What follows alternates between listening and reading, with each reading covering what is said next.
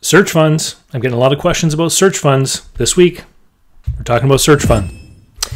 Hey everyone, it's David Barnett from davidcbarnett.com, the blog site, YouTube channel, iTunes, SoundCloud, Google Play. Is Google Play still around? Amazon. Amazon has podcasts. They put me on Amazon just recently. Anyway, anywhere they'll have me, I try to sign up. I talk about buying, selling, financing, and managing small and medium-sized businesses. And this week, I'm going to be talking about search funds, which have become more and more popularized, and I'm starting to see more and more questions about them. So I wanted to just take a few minutes, talk about what a search fund is, talk about the pros and cons that I see, and then just make you aware of one very important detail about search funds that not many people pick up on, which creates a lot of confusion, particularly amongst people who are interested in my videos. So why is that? I'm going to start with that. My videos that I do are about my experience, knowledge, and how-to in the world of buying and selling Main Street businesses. And here's the hard thing.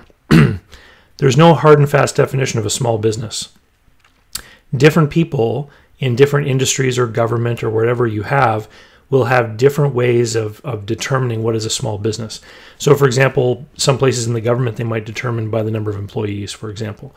In banks, they might have a certain dollar limit for their loans. They might categorize a business based on how much they borrow. And so the metric that I use is that a Main Street business, that's why I don't use the word small business, I use Main Street. A Main Street business will have a cash flow under $500,000. And when you look at the revenue of that business, it can mean that the revenue could be from a few $100,000 all the way up to several million, depending on the industry and the average cost of goods sold. So you could have a fuel oil distributor or a fish processing plant with tens of millions of dollars of revenue, but because their cost of goods sold is 95%, it's still a Main Street business that employs a dozen people or what have you and earns a couple $100,000. Even though tens of millions of dollars flow through that business every year, still a small business, a Main Street business. Now, here's why I point out this very important fact, because the idea of a search fund, and we'll get into that in a minute, was popularized by a book called the Harvard Business Review Guide to Buying Small Businesses. Now, they use the words small business in the title of that book, but in the very beginning, in the introduction, the author talks about how they consider a small business to be one with revenue of $10 to $15 million, which almost certainly places them outside of the league of what I talk about generally, which is Main Street businesses. And don't forget, these are the people at Harvard, right? So, a lot of big business stuff, a lot of big business ideas are going on over at Harvard, and they're connected to Wall Street and all that culture. So obviously a business with 10 or 15 million in revenue would be considered small by their standards. And so a lot of people will read that book and they'll contact me and they'll be exploring ideas from the book in the Main Street market, which just don't translate that well. So I wanted to bring that to everyone's attention. What those businesses would be classified in my nomenclature of what I typically talk about here is those would be lower mid-market businesses getting north of that $500,000 of EBITDA.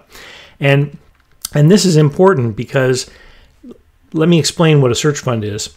In the book, they describe a Harvard MBA student, graduates from university, wants to then go out and find a position for themselves in the world. And traditionally, that would mean being hired at a company and having a career and going through the corporate ladder, etc. And so what these guys are talking about is instead of doing that, some of these MBA graduates are going around finding investors, or maybe they have money of their own if they're, from a wealthy family or whatnot.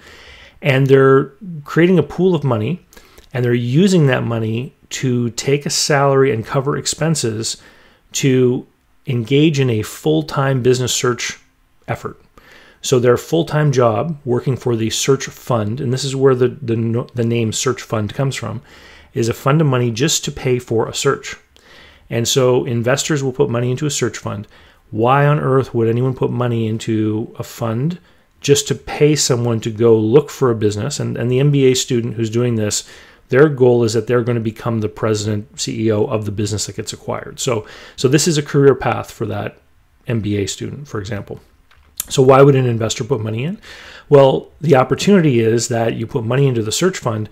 When the search fund discovers gold, they find a great opportunity, those initial investors then have the opportunity to put in more capital to become the investors that help to facilitate the acquisition of the business. So it's all based on the premise that the MBA student themselves probably doesn't have a lot of their own money. So they bring these investors in to represent the equity investment, and then maybe borrow money, maybe, like they borrow money from a bank, just like anyone would buy a business. And the equity comes from these investors. So they need to be in a situation where the cash flow is north of $500,000 of EBITDA, because out of the cash flow of the business, that MBA student has to draw a salary commensurate with being a Harvard MBA, right? Number one.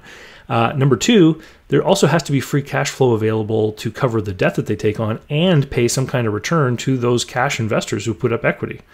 So we're not talking about Main Street businesses. Again, to reiterate, we're talking about lower middle market businesses. Now, since the book came out, the idea has become very popular, and it's become popular to the point that there were, pre-COVID, there were industry events. One of the people that was in my Business Buyer Advantage group, Business Buyer Adventure group coaching program, actually attended a search fund event, expo, seminar, etc. in California, and he said there were over 100 people there. And there were investors there actually, saying, tell us what kind of business you're looking for. We're willing to put money into these search funds.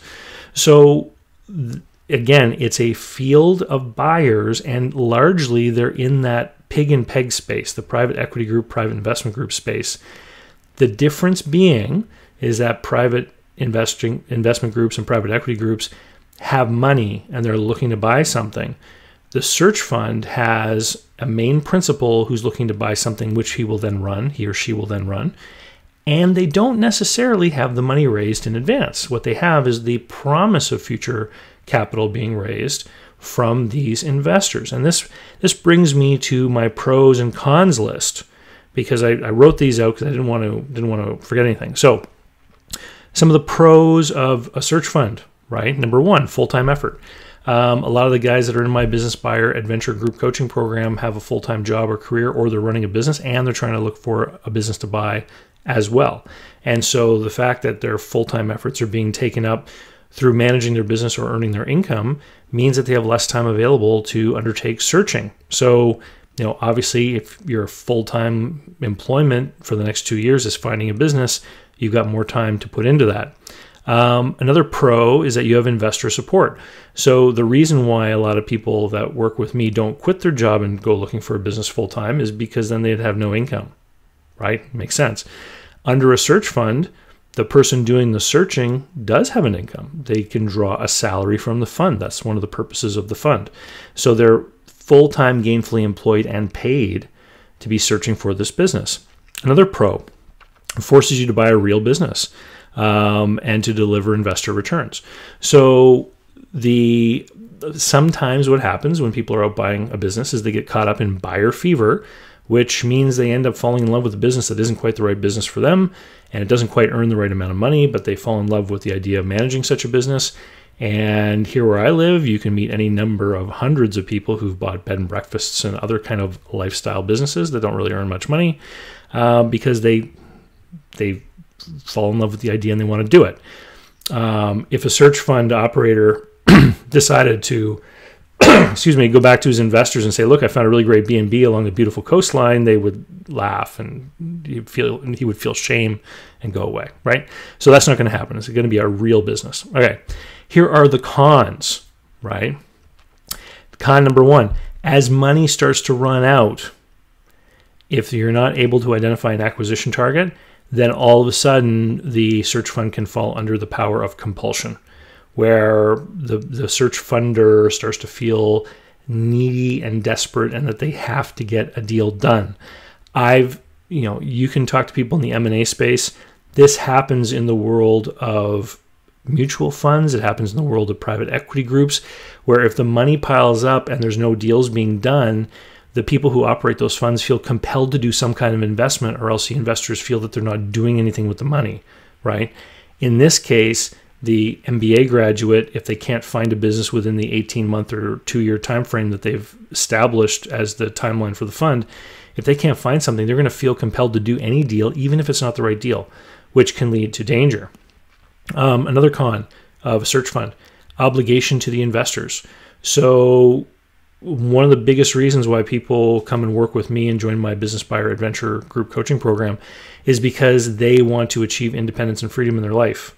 Well, if you run a business that is owned by an investor group that you created, you're beholden to them. You have to report to them. You're going to have general meetings every year where you have to demonstrate that you're delivering for them. And if you're not, they're going to fire you and find somebody else to run the business because they are the owners.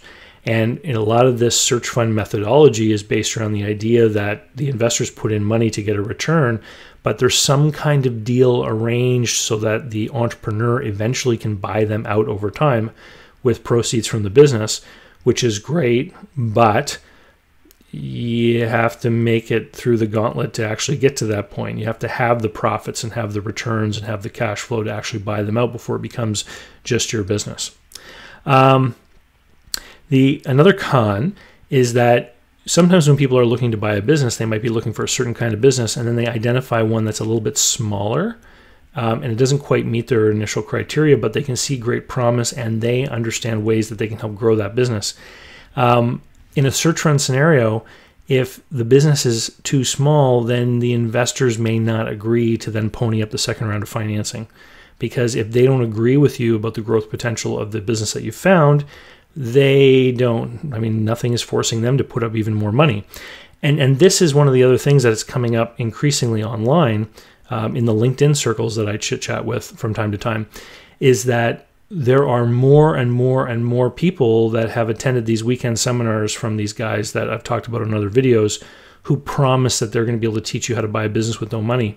And the brokers and sellers of these businesses are becoming increasingly attuned to wanting demonstrations of your equity, demonstrations of your net worth, demonstrations of your available cash before they'll invest any time with you.